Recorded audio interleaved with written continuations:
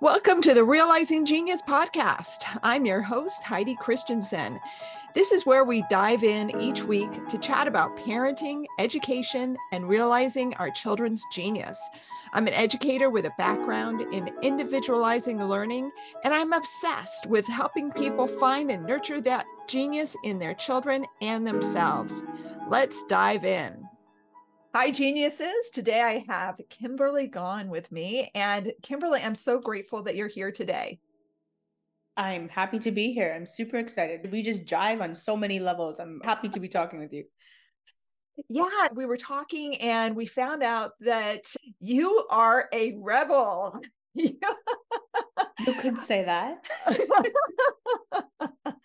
No, I just love the fact you went to college, you went to the university to get your teaching credential, and you figured out that it wasn't going to work. Can you tell us a little bit about that background and how you got involved in alternative education?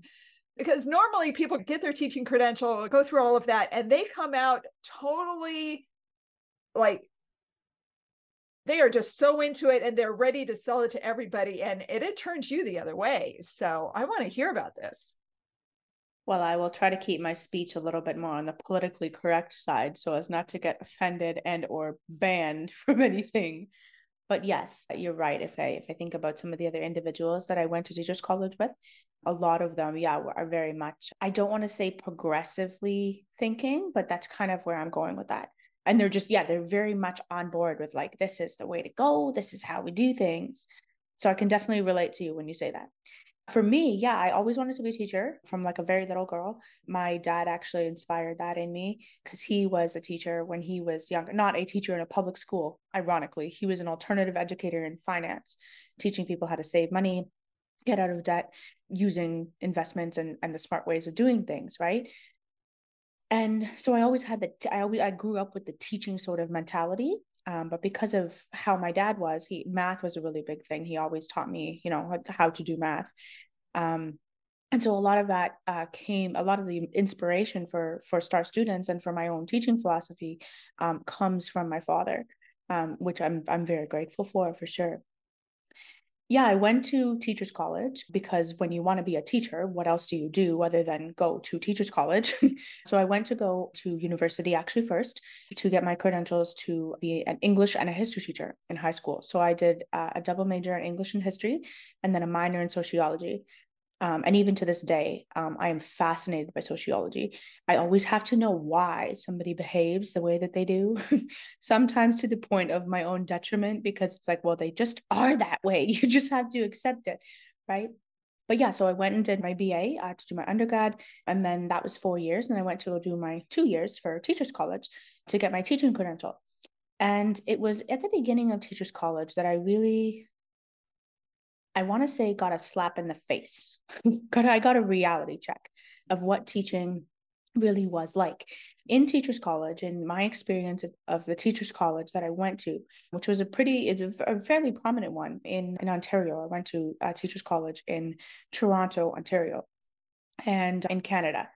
And it was very much taught from a framework of there's one perspective or two perspectives, two frameworks that you must teach from. You have to make sure that you're incorporating and that you're basing your perspectives always from these perspectives. You always have to make sure that you're coming from this perspective. To me, because I grew up with a dad who, was very much alternatively minded, he was always saying for us to question everything. So to me, teaching something from one perspective or from two perspectives didn't make sense to me because I was like, well, why are we teaching from this perspective? And this was to students who are younger. These are to kids who are, for the most part, under 18, between the ages of 13 and 18, because that's high school. And it didn't jive with me. It didn't sit well with me. I'm actually to this day, I've been out of teachers college since 2020, so going on 4 years now. And I was known as throughout the teachers college, I was known as the girl who disagrees with everything. because of the fact that I consistently, like, I'm not kidding. Somebody else actually said this to me. Like it was at the end of second year. I happened to be in a professor's office, and other people kind of were having a side conversation, and I'm the girl who disagrees with everything because I was always bringing up the alternative perspectives. But to me, that was something that was normal because, especially as educators, especially as teachers, are we not supposed to guide students to be able to think for themselves? Why are we telling them how to think? We shouldn't be doing that. That's not our job. That's not anybody's job, really. Your job is not to tell someone what to think. It's to teach them how to think. And especially as an educator, that to me was a very dangerous perspective. So that's one. I mean, I have lots of reasons, but that's the main reason why when I graduated in 2020, I stepped outside of the system. I said, no, I can't do this. I cannot start my career on this foot. I can't do it because I will. And I mean, I would have probably been fired by now if I'd gone into the public school system. I probably would not have a job at this point because I'm not a person who takes things and doesn't say anything if I don't agree with something, right? However, that's not really approved of in a lot of aspects. When it comes to teaching, when it comes to that sort of environment, you're very controlled as to what you're allowed to say, what you're allowed to do, even to the point of what you post on social media or how your family's involved. And I just wasn't having it. I just wasn't having it. I morally and ethically just couldn't do it. Yeah. I totally understand. When I finished my bachelor's degree, I knew I wanted to teach, but I was like, there is no way I'm going to teach these crazy kids. And so I went on and got my master's degree so I could teach at the community college level. And I had a teaching assistantship. And so I was teaching at the university level while I was getting my master's. And that was my first slap in the face. All of my students got pretty good grades. And I got called into the office because I gave too many good grades. I mean, and I was like, I was told I was supposed to have, all of my students were supposed to fall into a bell curve. And I was teaching a lab class. And so they were also in a lecture class. And I asked the head of our department, I said, okay, did my kids do better in the lecture class than the other kids? Because there were a couple different lab classes going to the same one. And she said, well, yes, in fact, they did. And I'm like, well, heck, I'm not changing anything I'm doing. My job is to teach them, not to make sure they're on a bell curve. Yeah. My job is to make sure that they are hopefully reaching their full potential, or at least realizing some of their potential. I'm going to do that to the best of my ability with the students that I have.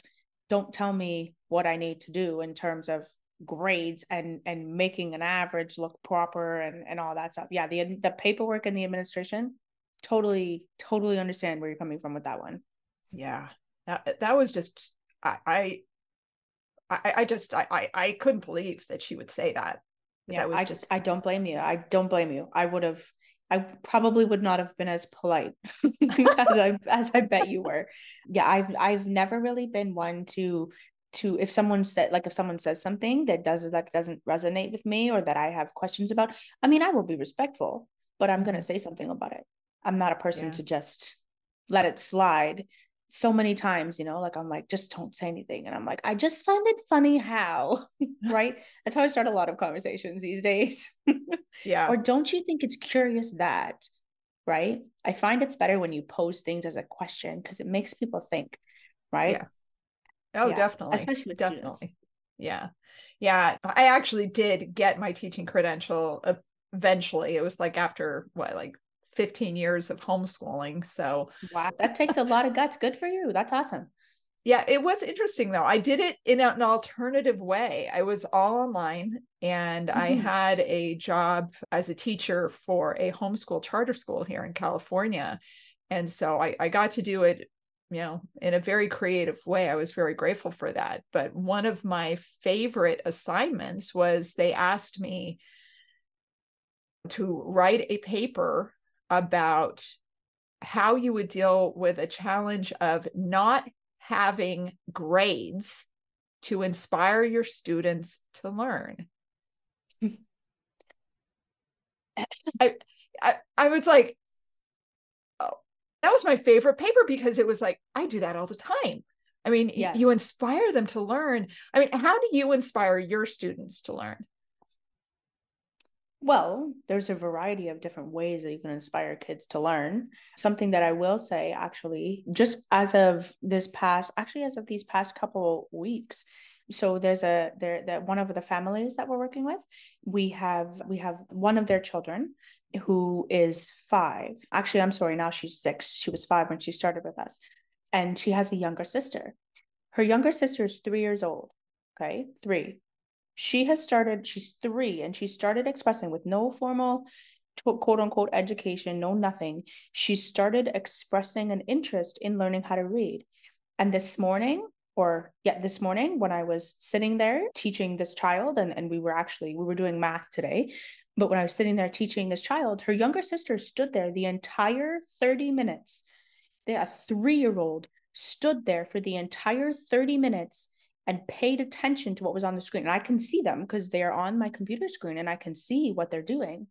The both of them were very engaged, very involved. So one thing that I would say in terms of inspiring students to learn, it definitely is a home environment thing as well. Yeah. It's not just the actual teacher, right? I mean, I could go on about making sure that you have personalized curriculum and making sure that you cater the learning methods, and all of that stuff. But one of the biggest factors I find that comes from the home is the parents themselves and the other siblings themselves. If education, and I mean education for the sense of learning, not education for the sense of an objective, right? If education for the sense of learning is a priority, that carries down from the parents to the kids. Yeah. Yeah. No, parents having that priority of education and expressing that and modeling that for your kids as a parent is really important. One of the things with my 5 boys, what I found is that home environment, that family environment definitely made a huge difference. My first 4 boys were born within 5 years. It helps when you throw twins into the mix. But Okay, I was trying to figure out the math there. I was like, wait a minute. Wait a minute. Okay. yeah, 5 boys in 5 years. Wow. no, 4 boys in 5 Oh, years. okay. Four Yeah, my boys in first 5 years. 4. Okay. And then I Okay. waited Makes another sense. 7.5 years to have my youngest. But Right. the first 4 boys, I mean, because they were so close in age, there was a lot of healthy competition. And as a parent, I had to make sure it stayed healthy because otherwise, yeah, I Of mean, course. yeah, you can imagine all the testosterone in our home. Didn't want it to be, have a wrestling match on, who was better at math or cursive or whatever.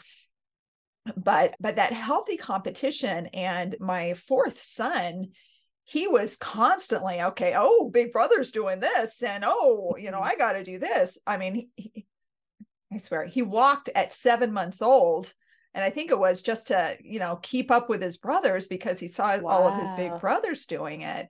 Yeah.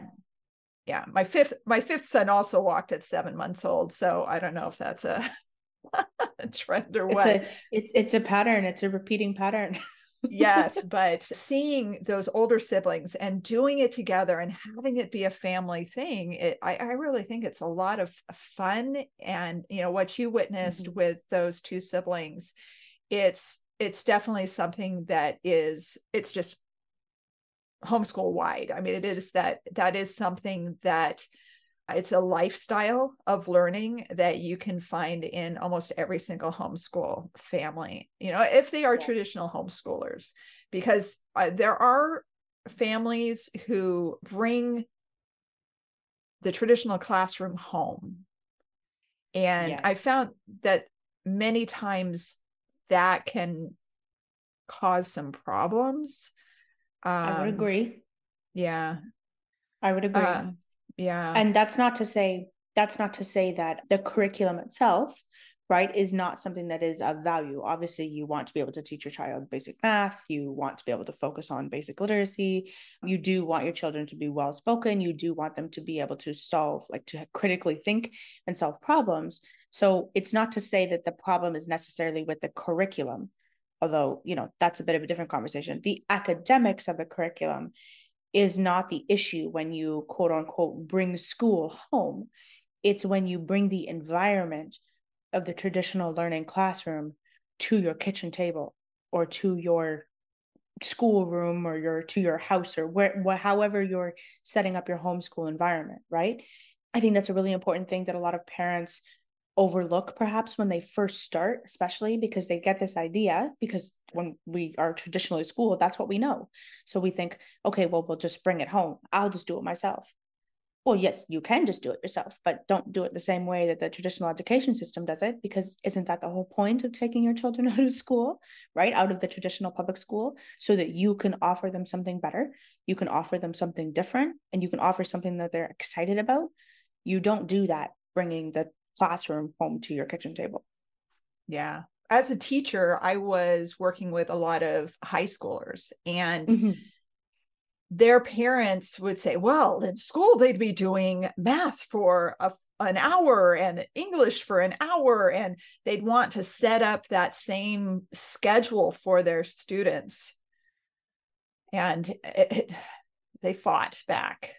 I have something quite important to say about this topic.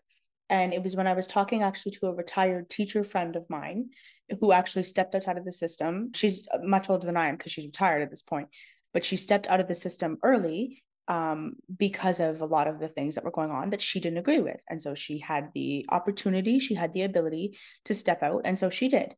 So kudos to her. Congratulations. That's not everybody's story, but for her, that's what she got to be able to do. So her and I were chatting the other day, and she said to me, she was asking about the homeschooling program we run and how we do things, and how do we ensure that the kids get enough time, right, with each subject and whatnot. And so explain to her the timings that we do, et cetera. And, you know, like if they have independent learning assignments, that's their choice. We don't ever assign homework. We call it extracurricular bonus academics, because if they want to be able to work on them, which a lot of the time they do because they're excited about a project or whatever they're working on, then they can. But if they don't want to, then there's no pressure because they're doing other things outside of school as well. But this friend and I were chatting, and she said to me, you know, she said, I added up all of the, not wasted time, but all of the extra time that as a teacher during the day I spend with like extracurriculars, with classroom management, with, of course, you factor in recess, you factor in the nutrition breaks, whatever else goes on, right? She said, when I factored it down to the actual learning time that was given in the classroom total for all subjects, I was only teaching, are you ready for this? I was only teaching for 2.5 hours a day. That's it. I believe it. And she said, oh, she said, what a coincidence that your program runs for 2.5 hours per class. And I said, oh, it's like a little birdie just told me that was the right time to do.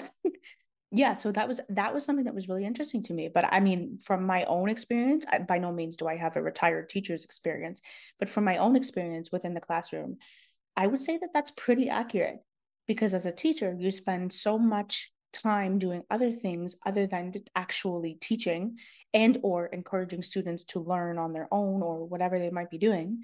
You only actually get 2.5 hours of learning time and or direct instruction. Yeah. I'll never forget when I first started homeschooling. My mom was a nanny for this little boy that was the same age as my twins. And so we did a lot of things together just because we had, all of these kids that were the same age. And of course. So, yeah. And so I started homeschooling. He started kindergarten in a traditional school because that's what his parents knew and wanted for him. And he would come over to our house afterwards. And I just asked him, I said, hey, Robbie, what did you do in school today? And he said, stood in line and raised my hand. And that's all that he could remember, because it was all about waiting for the other kids. He was a real bright kid. And meanwhile, my kids are telling him, oh, we studied about, Egyptian mummies and all of these things. And he was, he went and he told his mom, I want to be homeschooled. He That's so couldn't be. cute. Yeah, totally fits in with your friend's story. It's that you really don't spend much time, the kids don't spend as much time as you think really being educated. And Yeah. then when you factor in that at home they are getting more of a one-on-one education, and so you can get so much more accomplished in a shorter amount of time. I mean, I normally will tell people that for a kindergarten, it's like at most an hour, and then and really first grade, each grade you add an hour, if that. But once they get into high school, back to that story of the parents wanting the kids to have this firm schedule, I would tell them, if your kids want to do all of their math in one day, let them. They get into that flow and they get excited about what they're learning. Why would you stop them? Yeah, exactly. Why would you stop them? Why would you stop Yeah. them? Exactly. And oftentimes with our students, I have to be like, oh, like guys, like time is up. Like I'll see you next session, right? Or Yeah. because they don't necessarily don't notice the time. Like, oh, session's over already, right? Because when they're learning something, when they're involved in doing either independent activities or group activities with things that they are excited about and projects that they are working on. And that's a really big thing I find is when you give a child a project, they're much more excited than if you were to just sit there and teach them the information, or sit there and I won't even say teach, sit there and tell them the information, right? Yeah. Rather than turning around and saying, okay, let's go find the answer to that, right? Sometimes a very simple example of this would be if a student asks me a question, or a student asks one of my teachers a question. Most of the time, then the student being of appropriate age, of course, right? Most of the time, we'll turn around and we'll say, well, what do you think? Well, and if the student should say, well, I don't know, that's why I'm asking you, the answer is then, okay, well, how do we find that information, right? We make Yeah. it very clear to all of our students that we do not expect you to know everything. We do not expect you to know everything. What we do expect you to do is be able to find that information, enter a conversation about online reliable sources, et cetera, which is Yeah. another thing about digital learning. That's a whole other conversation, right? But making sure that students are able to actually think through processes and think through things rather than just immediately getting an answer and just filing it in the storage cabinet where they're probably going to forget about it. Right. It's what do you think, right? And you can do that when you're homeschooling, when you are personalizing education. You can't do that in a classroom of 30 because you can't treat all 30 kids that way. You don't have enough time. Yeah. Yeah. No, there is so many limitations to the Mm-hmm. traditional education system. And there are so many amazing, amazing teachers out there who are doing their best to educate these kids. I mean, I have a whole family of public school educators and I am in awe of them. One of my sisters is, she has won awards. She is such an amazing teacher. And it's just what she's able to accomplish just in terms of classroom management Mm-hmm.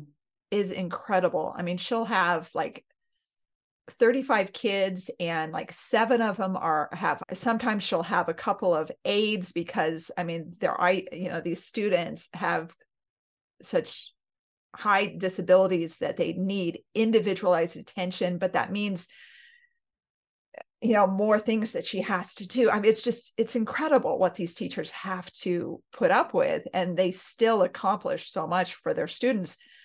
But yet as homeschoolers, we don't have those limitations and we have so much more flexibility. And I mean, I don't know about you, but I am so grateful. I am a rebel and I have people I know that are rebels like you, because really, with the world the way it is now, we really need more of us rebels to kind of turn things around, because the world in the future, it's not going to look anything like what we have right now. just with AI. Got that right. Yeah, just with everything that's happening with AI, the different things that are going on in the world, we have no clue what our kids are going to be up against. And we need to teach them how to think, because the what is going to be changing. And if we just teach them the what, it's going to be outmoded and outdated, and they're going to be just floundering, and the world will be floundering with them. I really feel like the homeschoolers are going to rule the world. Oh, I know they are. They're already Yes. taking over. Listen, I got the next prime minister sitting over here in my stash here. This is why we protect student confidentiality. I'm telling you, I got the next student prime minister sitting over here in our homeschooling program. This child is going places, let me tell you. Oh, that's awesome. I had a student several years ago, and he was determined to become the next, well, not the next, but the president of the United States eventually. And I'm Good for like, him. yes, be sure and look me up. I will go door to door to get you elected. Yes. I tease the students all the time. I'm like, well, now listen, don't forget about me when you're famous, okay? Like when you're prime minister, don't forget about your teacher. And the student says to me, "No, don't worry, Miss Kimberly. I won't. I'm gonna be the first person I look up." And you know what? You know what her first thing is that she wants to change, this student? She says the education system. It's the first thing she wants to change. Yeah. And all for it. All Yep. for it. That's awesome. She'll probably name you education secretary or whatever. I don't need accolades. If we as a whole of human society can change the ways that we raise our children so that our children are better prepared for the future, that's something that would be a great thing going into any new year, new month, a new generation. That would be a great way to set ourselves up for a successful future, is to be able to help our kids prepare themselves so that they're capable of taking on whatever comes their way. Yeah, that is an amazing legacy. So I agree. I agree. Well, oh my goodness, Kimberly, our time is up, but I am so grateful that you've been here today to share your genius, and you have a presentation coming up in our 2024 Realizing Genius Homeschool Conference. So that is going to be free for everybody, February 22nd through 27th. So everybody be sure and check that out. You can register for that at realizinggenius.com. There is also going to be an upgrade where you can get the recording so that you can see it after that if you'd like. But definitely check out Kimberly's presentation. It's amazing. So thanks again, Kimberly. Thank you, Heidi. It was a pleasure to be able to chat with you. I'm really honored that we were able to talk. Thank you so much for your time. I appreciate it. Thanks so much for tuning in to another episode of the Realizing Genius podcast. Head over to realizinggenius.com/podcast for all the show notes and links, and to share your ideas of anyone you would like to have me interview. Have a wonderful week realizing your genius.